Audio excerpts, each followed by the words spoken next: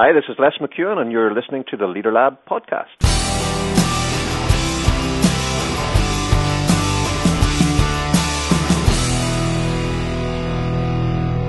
So who are you and what do you do? Well, my name's Les McEwen, and I work in the area of business growth. I help organizations that have stalled out get to the next stage in their organizational development.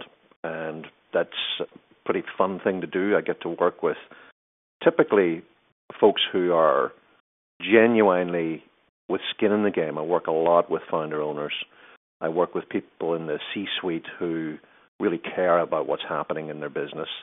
And I get to see the insides of an awful lot of different types of business, so it's really cool.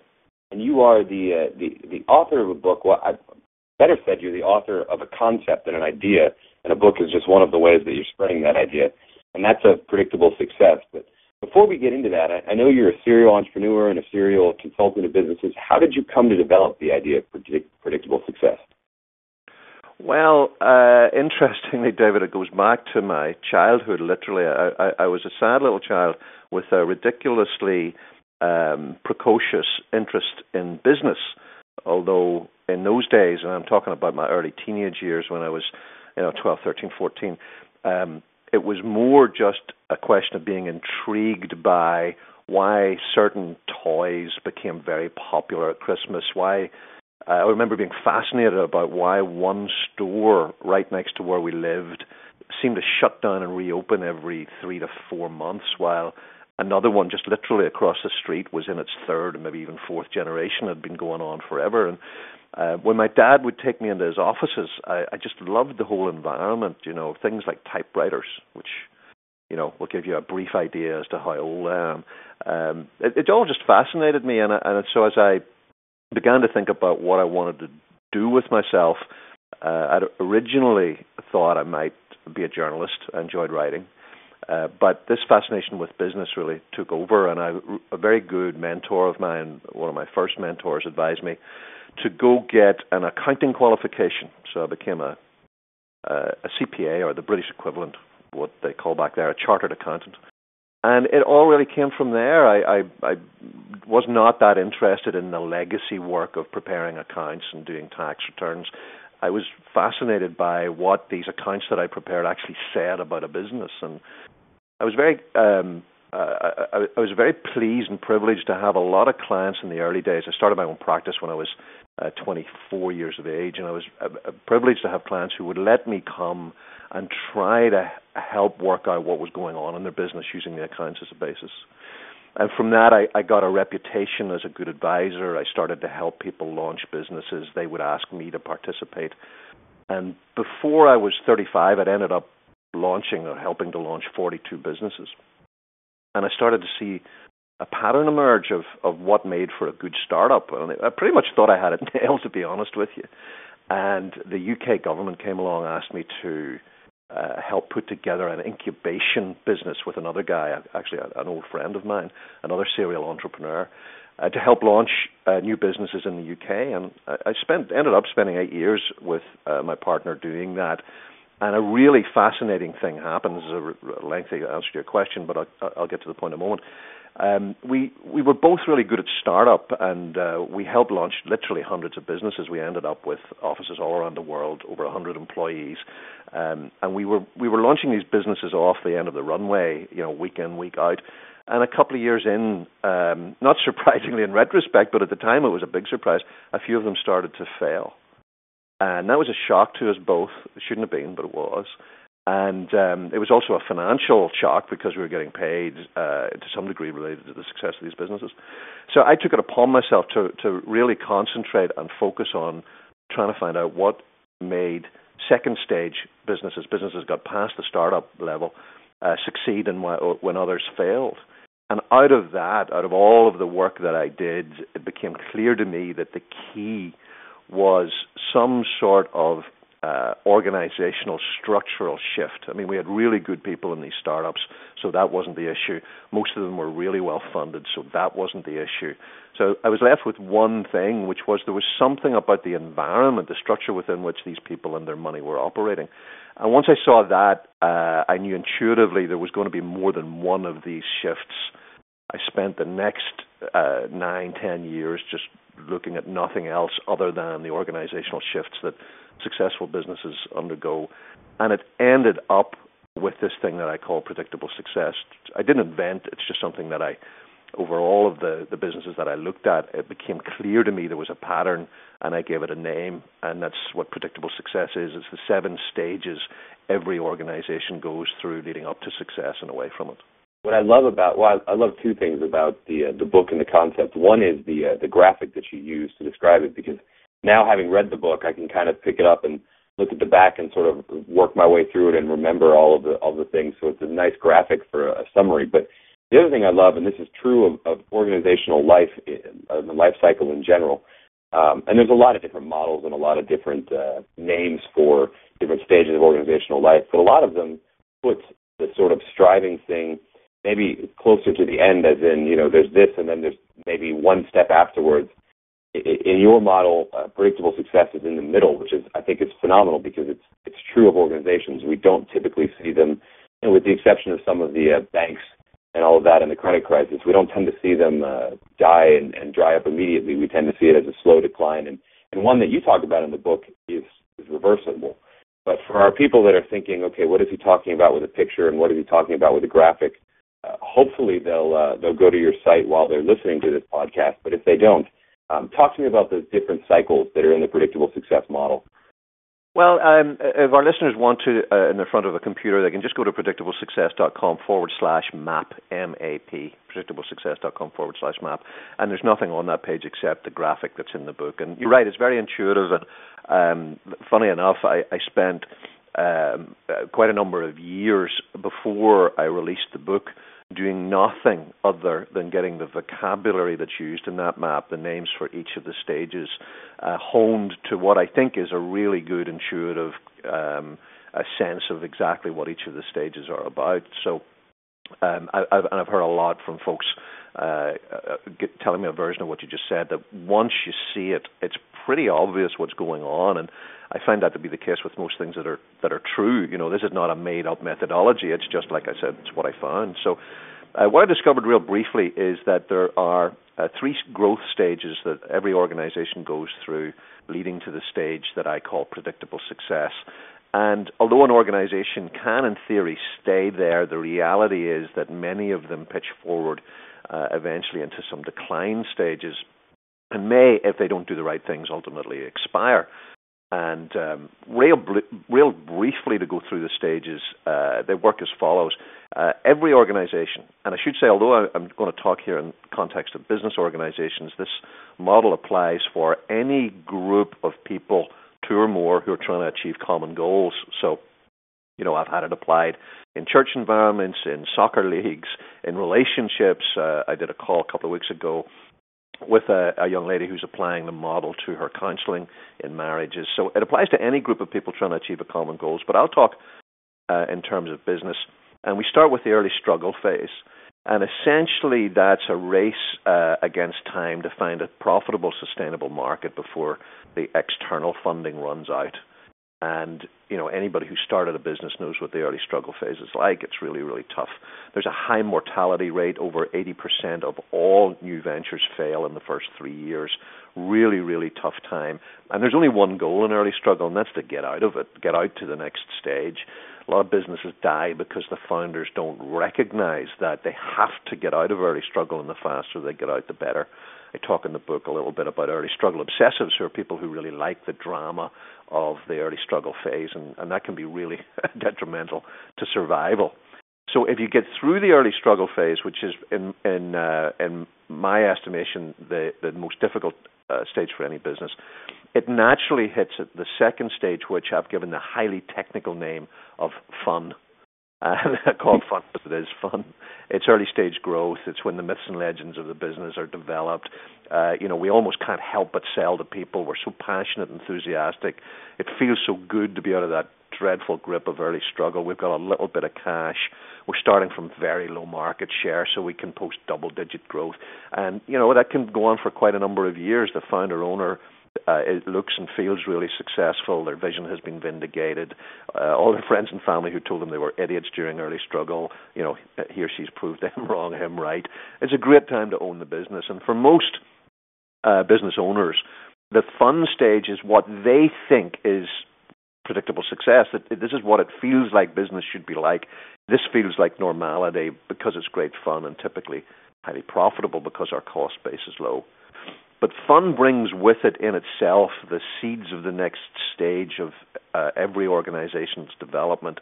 And that's a rocky stage that I call whitewater. And essentially what happens to a business in fun is it grows. And what happens to a business that grows is it becomes more complex. So there are more layers of management, there are more customers. We begin to have to service legacy customers. Not everything we do is brand new. We have to do things that, perhaps we weren't used to whenever we were just selling. We're going out and fixing or repairing or maintaining.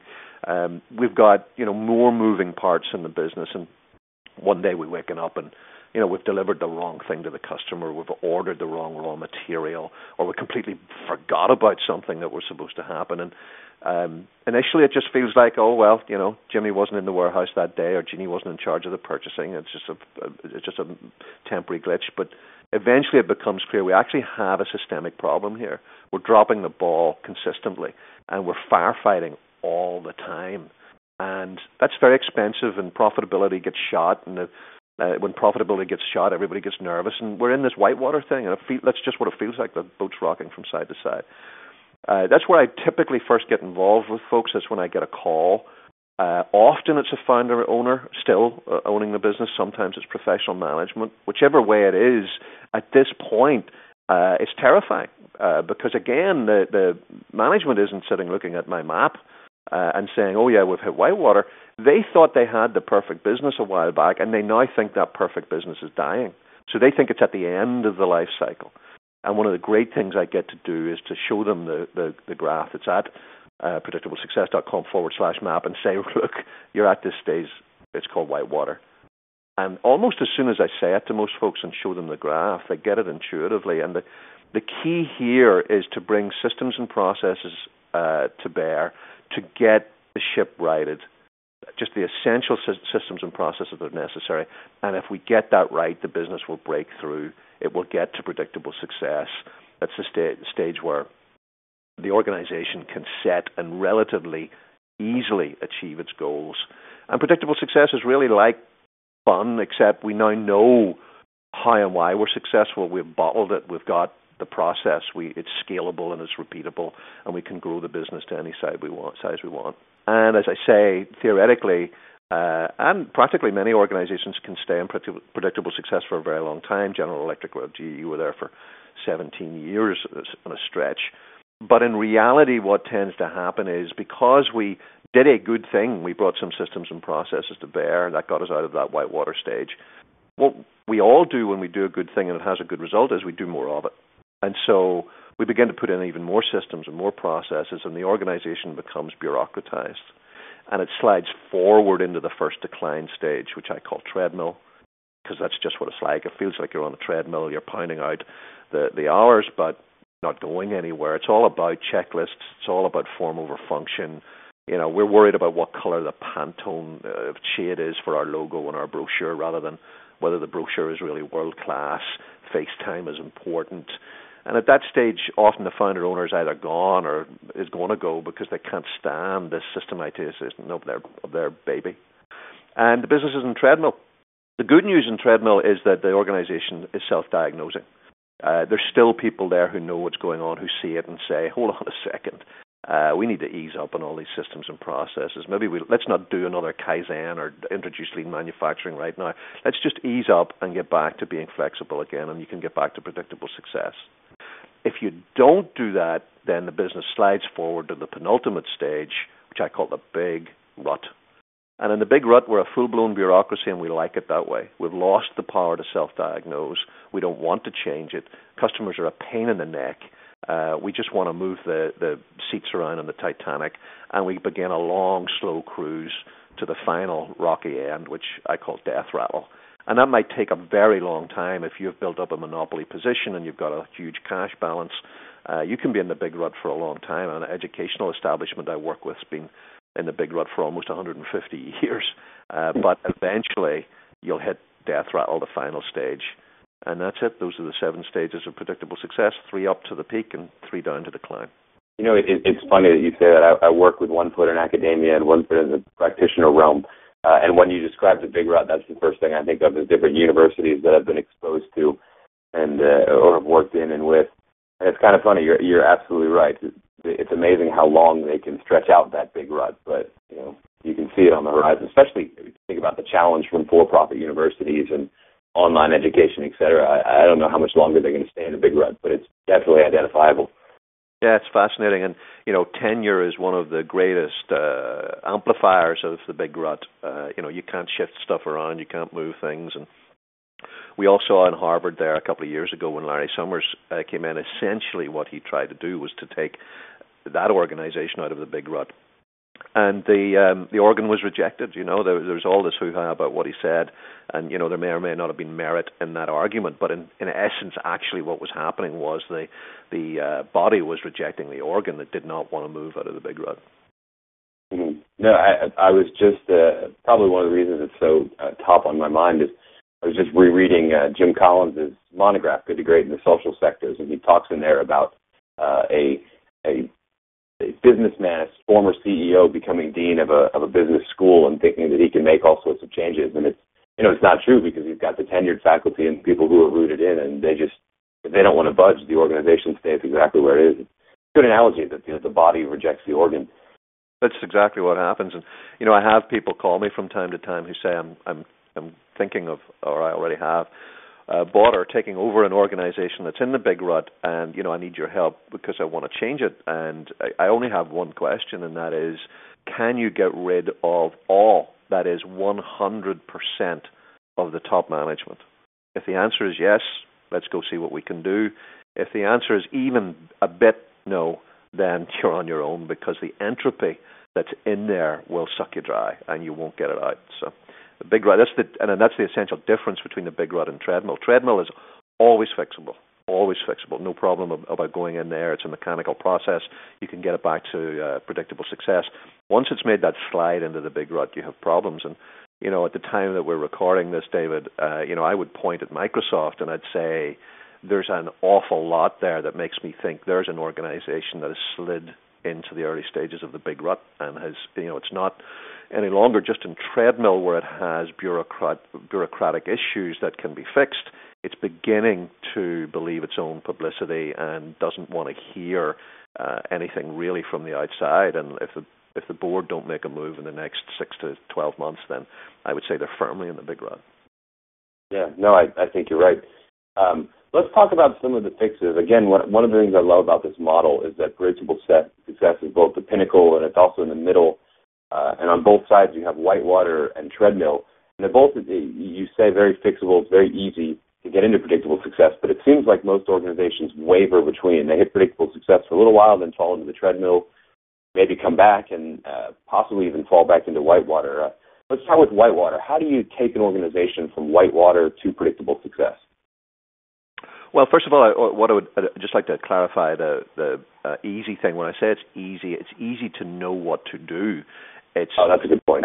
Incredibly difficult to actually get it to happen because it requires a mind shift change on behalf of senior management in both cases. And essentially what's happening most often in whitewater is that we have a team who most recently were running the business in fun. And fun is fun, and you really almost can do no wrong. You open new offices, start new product lines. No matter what you do, you seem to make money out of it. It's a great time, particularly for founder owners, but even for professional managers. It's a wonderful stage to run a business, and it's very rewarding. And you know, you get a lot of accolades and you get a lot of praise. And you're really doing it on mostly a visceral management style. There tends to be not that much by way of an org chart, and what there is isn't really adhered to that much. There's a lot of ambiguity, duplicity in roles. We don't have big, complicated meetings. Our board meeting is really a ride up in the elevator in the morning. We have a chat. We decide what to do, turn on a dime, all that stuff. So here we have that management style hitting the need to master complexity. And mastering complexity is very hard to do based on your gut. You really need to put some railroad tracks in place. You've got to have systems and processes that ensure that we do bring the same degree of consistent quality day in, day out to every part of our operation. We can't any longer just turn to what the next issue is and bring our sheer brilliance to bear. We've got to learn to depend on some systems and processes. And that mindset is very, very hard for the senior management team. And in my second book next year, I'm devoting it entirely to what's going on in the minds of the people that are trying to make these shifts and how their management styles get challenged. They want to continue to hire. Here's an simple example. They want to continue to hire the way they've always done, which is they put their feet up on the desk, ask the pure interviewee a few, off-the-wall questions like what zoo animal are you, or what body of water are you, or whatever. 35 seconds into it, decide, this young man, this young lady reminds me of me. It's all done on attitude. It's all done on values. And it's all assuming that they're going to be able to mentor and coach them to the skills level that are required, because that's the way you were able to hire and grow the business when it was very young. Now we've got to actually get things like behaviorally based questions. We've got to do things like get panel interviews being done. We've got to get the line managers involved so that we've got some systems and processes that bring consistency to our hiring.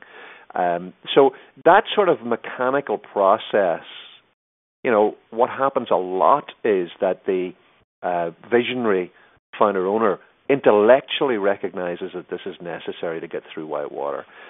Brings somebody in like a general manager or a CFO, a VP, to help bring those systems and processes to bear. But you know what? The minute it looks like this is working and we're stabilizing, they just want to get back to fun. And so they begin to torpedo the systems and processes. They begin to make workarounds. The big dogs who have built sweat equity in the early stages of fun, maybe not in the senior management team, but certainly of the ear of the founder owner or the senior managers, they start getting really irritated with having to attend meetings and fill in memos and adhere to these systems and processes. So they start saying, hey, boss, happy to come to this ops meeting on Thursday, fully supportive of it, really think it's a great idea, definitely we need it, but, do you want me to do that, or do you want me to go fix this problem with our biggest client? And so they start torpedoing the systems and processes, and before you know it, once more, the body has rejected the organ. We think we've cracked it. We've seem to have overcome these Whitewater issues. We've got some consistency, and hey, let's all go back to fun. And so the processes and systems become abrogated. They die on the wither on the vine. We may even have that CFO or general manager leave out of sheer frustration. And we're back to fun. And then what happens? We start to grow again. What happens? We have Whitewater again. And then the cycle perpetuates. And I've seen some organizations go through that cycle of Whitewater, bring systems and processes in, think we got it licked, relax the systems and processes to go back to fun. I've seen them go through it 3, 4, 5 times before the recognition dawns. And this is one of the reasons that I wrote the book. I wanted to try to help folks see that we have got to commit to reasonable systems and processes forever. This is not about going back to fun. It's about breaking through to a whole new stage. It's about becoming, it's almost a rebirth happens of the organization. It's about becoming a new, different adult organization. And the essential difference is, at that point now, we can scale indefinitely. We don't need to worry about banging up against Whitewater over and over again. We can scale indefinitely. And that's what I try to show folks in management going through Whitewater. That's the key differential. Sign up for this, sign up for systems and processes, and commit to it in perpetuity, not just to fix the problem. And then hitting, I think you're absolutely right. Calling it, it's not necessarily easy to hit that target because it's ever fluctuating, but maybe simple. Implementation is always the difficult part. Strategy is always the simpler part, as it were. And so we have this organization that hit predictable success through implementing systems and processes. And then it becomes very risky because you run the risk of sliding into treadmill. When you slide into treadmill, how do you take your organization back to predictable success? Well, the key there is that typically what's happened is we've brought in this SVP or a CFO or a general manager or a new CEO sometimes, and we've implemented some systems and processes. We've begun to understand the necessity of sticking with it, and it's done a good job for us. We've got to predictable success. We've got 2, 3, 4 years of revenue growth, good profit. We've restored our profitability. We're looking good in a competitive market. You know, we're better run, better organized than our competitors, so that gets us a reputation. Our brand becomes synonymous with doing things well, not just selling well, but delivering well and maintaining well. And you know, that all makes sense. So we begin to extend the use of systems and processes. So you know, we start to put Kaizens together, sign up for Six Sigma or some sort of lean, or you know, we just give our HR department untrammeled access to putting systems and processes everywhere or anywhere they want to go. And before you know it, we're running this business through a whole series of checklists. And adherence to the individual steps in the checklist becomes more important than the thing the checklist was there to achieve. So, you know, have you ticked all the boxes is the key issue, not did ticking those boxes mean that our customer had a fantastic experience. And we begin to adhere more to the form of what we're doing than the function of it. And it's all about, becomes all about compliance.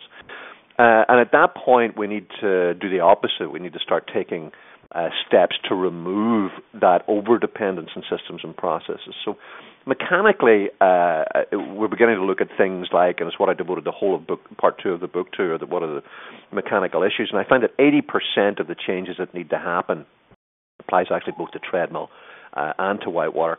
80% of the changes that need to happen revolve around 6 core areas that I just simply saw over and over and over again made a substantial difference. And the key ones in treadmill are, again, let's go back, look at the hiring process. Typically by then we're hiring people and we're hiring them primarily for their ability to adhere to process. That's what we're looking for, is, you know, can you work process? And that becomes an amplifier of treadmill. So we need to start looking at what the must-haves are for all of our hiring and say, look, we need to hire people with creativity, the ability to take controlled risk, people who use their initiative, people who have a challenge function. And so we restructure what we're looking for in hiring, not to throw out adherence to process, but to make it an and, not an or. Look at things like deployment. At this point, typically we're putting people in a vertical channel, and they make their way up that channel by, you know, dead man's shoes or by expansion, opening up something above them. And what needs to happen is we have to start moving people around from silo to silo to break down this overdependence and structure, which brings with it siloization. The training function, which, you know, typically has begun to emerge for the first time, maybe even is fully formed by this point, becomes an echo chamber of treadmill. You know, the training is all about compliance. Well, you know, we need to put a torch to that and make the training all about creativity, risk-taking under a controlled environment, showing initiative, entrepreneurial mindset, and then bring whatever compliance element is needed in after that, not making it the be-all and end-all. Performance assessment is a really good, one of the first things I look at in an organization is, you know, show me how you do your performance assessment. In treadmill, it's typically, again, all about infringement, infraction, and compliance. What did you do wrong in the last month or quarter or year? And, you know, what do we need to have you work at to overcome your weaknesses and so forth? Instead of saying, you know, what did you do right and what can we do to bottle that and push it throughout the rest of the organization? And sure, if you did some things that you feel and we feel you could improve on, let's find ways to help you do that, but let's not make that the be-all and end-all. So, you know, those are the sorts of areas that you've really got to work at. And by and large, it's all about the people. You know, in Whitewater, we're bringing in systems and processes for folks to work within. In treadmill, we're reattuning our people to look at systems and processes as tools to help them move the needle rather than things in and of themselves. It's interesting. I'm a very much systems guy, and what's one of the things I love about this book is that, in a way, it rises and falls on systems. What's ironic is that it seems like it rises and falls on the delicate balance of those systems, which is typically you don't get from your average consultant in selling great systems and ways to do things. And I absolutely love that. And it keeps, again, the other thing I said is that in between that delicate balance of systems, you have predictable success as the goal and as the center of the model with various stages on either side, not as this target that you hit, and once you hit it, everything's great. Yeah, I think that is a insightful and important point that you make about the model, David. It's not there to sell any specific system, and I don't in any way prescribe that an organization must have this sort of systems or do this thing. It's all about whatever your systems are, whatever your culture is as an organization, how do your people work within it, and how do you make that work to build a successful organization? That's a really good point. Absolutely, and again, predictable success, that delicate balance is that goal.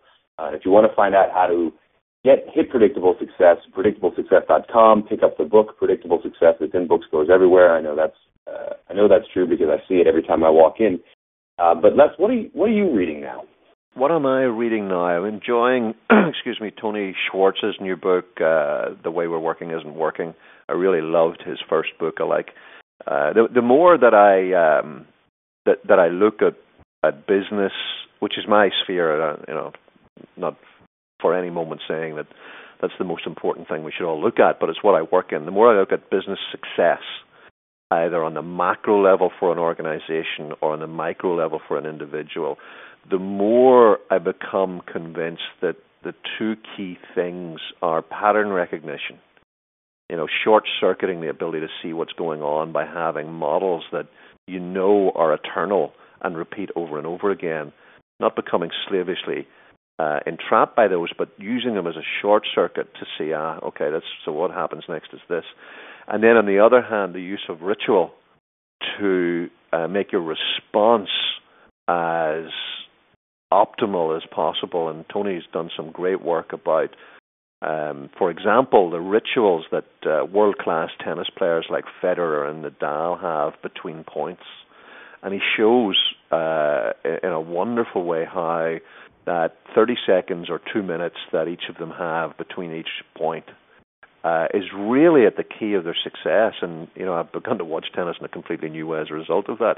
And it's absolutely true. And we all use rituals in a small or large way. And I'm trying to integrate that into the work of predictable success. So reading that, I mostly like to read outside of business because I find that the best sort of study is comparative study and stuff that I find elsewhere, not within the business arena, that is acutely true, then has a fresh implication on business. So this might sound weird, but probably the most impactful business book that I've read this year so far is Keith Richards' recently released biography, Life.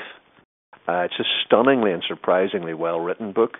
Really grabs you from the first page. He has a lot more to say about everything than I ever thought the man did.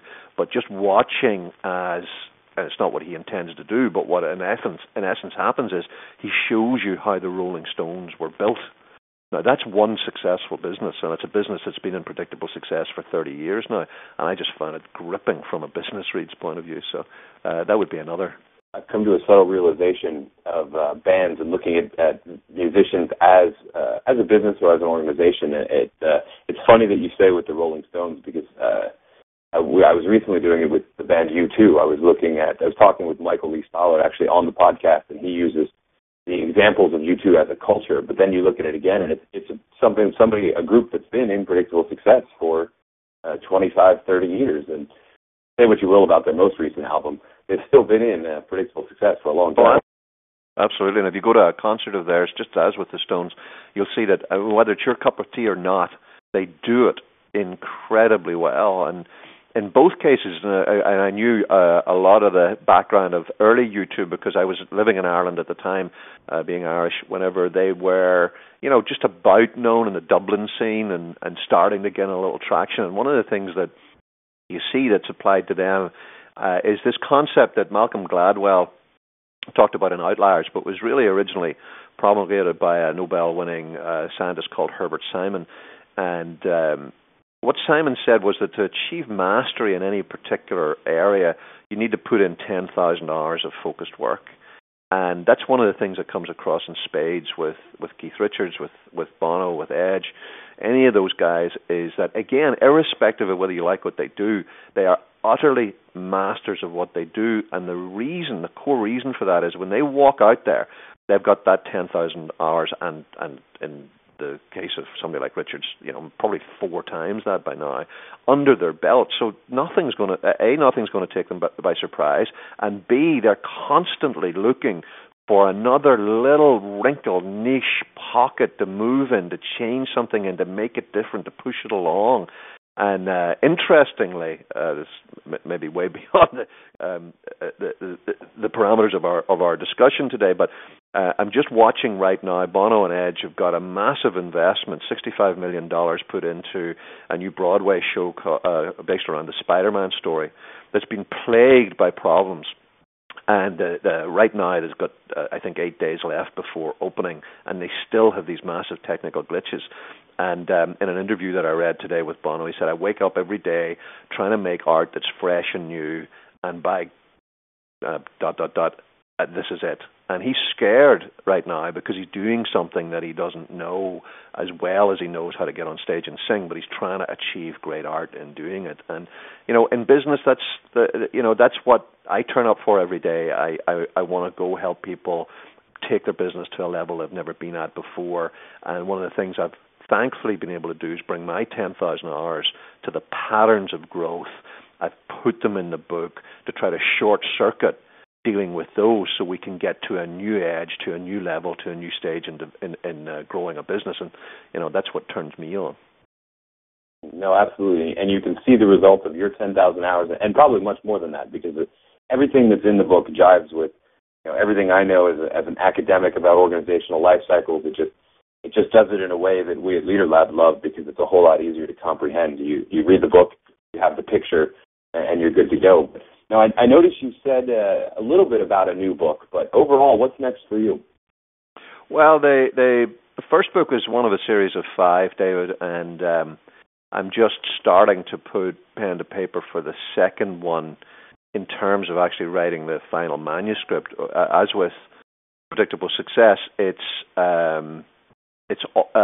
what I've been teaching and working in for the last 10 years, so it's not that I have to, find what I'm going to write about. And the second book is all about the management styles, the key management styles that underpin an organization at each of those 7 stages. What's there, what's not there, what's needed, what's missing. And initially I'd intended that all be in the first book, but it was just too unwieldy. It was too much like a fire hose. It would have been too much for people to take in one sitting. So I pulled it all completely out of the first book. It's called The Synergist, and it's about the management style that I essentially call a leader of leaders. What's the management style that's needed to lead the leaders in a predictable success organization? And that'll be out at the back end of next year, followed by a workbook, and then 2 specific books, one on using predictable success in teams. So how do you use it just within a small team as opposed to within an organization? And finally, predictable success for managers. If you manage an organization but you don't ultimately have full control of it, you're not in the C-suite or you're not a founder owner, but you just, you want to get in there and do a good job, how does predictable success work for you? So, I'm 54, and I pretty much reckon in terms of whatever I have to contribute, that series of books will see me through. So that is my main focus right now. And continuing to work with, I'm a one-man band. I resolutely refuse to employ anybody anymore because I've done all that. I keep 2 to 3 clients on any one time to sharpen the saw and keep me intellectually challenged, and because I love doing what I do. So that'll not change for the foreseeable future. Fantastic. And we'll be looking for The Synergist on the horizon, but in the meantime, we'll be looking at predictable success. And, I'm going to make a suggestion to the Leader Lab listeners. If you're interested in predictable success, not only get the book, but go to predictablesuccess.com/map and then right-click on the image and save it as your desktop background so that you'll remember the cycle and how to get to predictable success. Les, thank you so much for joining us inside the Leader Lab today. My pleasure. Thank you for having me, David.